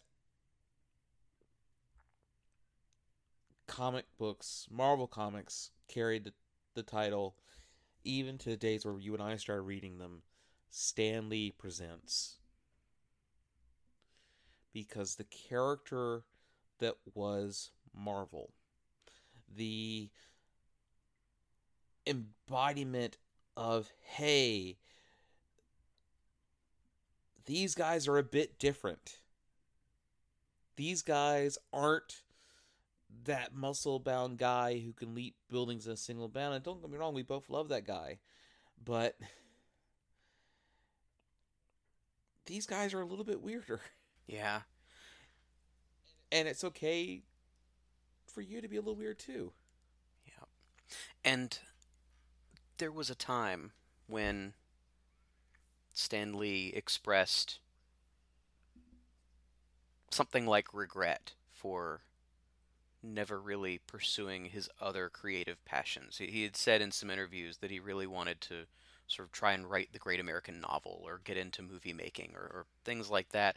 And what's so amazing is that he lived to see a shift in American culture to where the things that he created took on just as much importance as any other work of literature, to the point where the highest grossing films of the year are Marvel movies. Exactly. I mean, this is a guy who used to be ashamed to admit what he did at dinner parties. Right. To a guy with... He has a star in the Hollywood Walk of Fame, right? I believe so, yeah. And he's doing interviews, and he's being celebrated from the rooftops. He's met presidents, and Stan, you had a lot to be proud of. Yeah. And I guess if there's anything that I can sort of say at this point, and I've been struggling all day to come up with what to say. I've been really thankful to see all of the various creators and critics and actors and filmmakers all sort of sharing their memories and experiences and tributes to Stan Lee. And I don't have anything like that. I never met the man. But I can't express how much I appreciate all of the work and creativity and ideas that he gave us, that he put out into the world, because it really did affect me personally, but it changed the way stories could be told in comics. And from there in other media like film and television. We're all going to remember Stan in our own way. And we're all going to do our own memorials in our own way. You know, Trey and I, we knew when we heard the news we had to talk about it on the podcast. And for my dinner tonight, I had Stan's standard lunch. I had 2 poached eggs, some toast, some bacon, some sliced tomatoes, and some black coffee. Which sounds like a pretty good meal, to be honest. It was good. It was good. Yeah. So, you know, another thing I could thank Stan for. Yeah, and I went and dug out of my long box. It's an issue of the Mighty Thor 463, which is from the early 90s. Which means it's not one that Stan wrote, but it's from his time as publisher. And he signed it. And it's as close as I'll ever be to him, is to hold that comic in my hands. Yeah. It's the thing about Stan, though. You know, even those of us who never got to meet him, we felt so close to him. Yeah. And that's just... Well, he talked directly to us. Whether it was his introductions on the videos and cartoons, or whether it was his soapbox in between issues of the comics, he made himself a character in the ongoing story of Marvel. He was someone that could talk to us and relate to us and sort of tell us about how things were going and what was coming next. Yeah. I mean, Stan Lee has actual family. He has a daughter who I'm sure is missing him very much now. And he has other family as well, like his brother, Larry Lieber. And certainly our hearts go out to them as they must be grieving right now. We know Stan wasn't really our family, but it felt like he was our friend. Excelsior, Stan. Excelsior. Anyway, folks, thank you so much for joining us for our second episode of Tomb of Ideas, a Marvel horror podcast. We deeply appreciate it. As always, you can contact us at tombofIdeas@gmail.com. We're on Twitter at Tomb of Ideas. And you can follow us on Facebook at facebook.com/Tomb of Ideas. Sorry to end the episode on a down note, guys, but we really appreciate you coming out. Next episode, we'll return to our usual format, where we'll be talking about Tales to Astonish number 13, Marvel Spotlight number 3, Tomb of Dracula number 2, and Astonishing Tales number 13. So please find us on the podcast outlet of your choice. We're on iTunes, we're on Stitcher, we're on Google Play.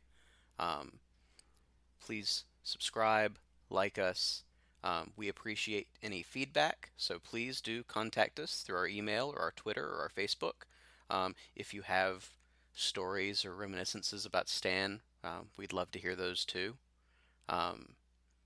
And we hope to see you again next time. Bye-bye.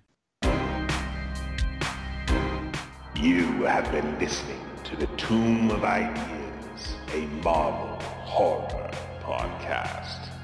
Until next time, Tomb members, Excelsior!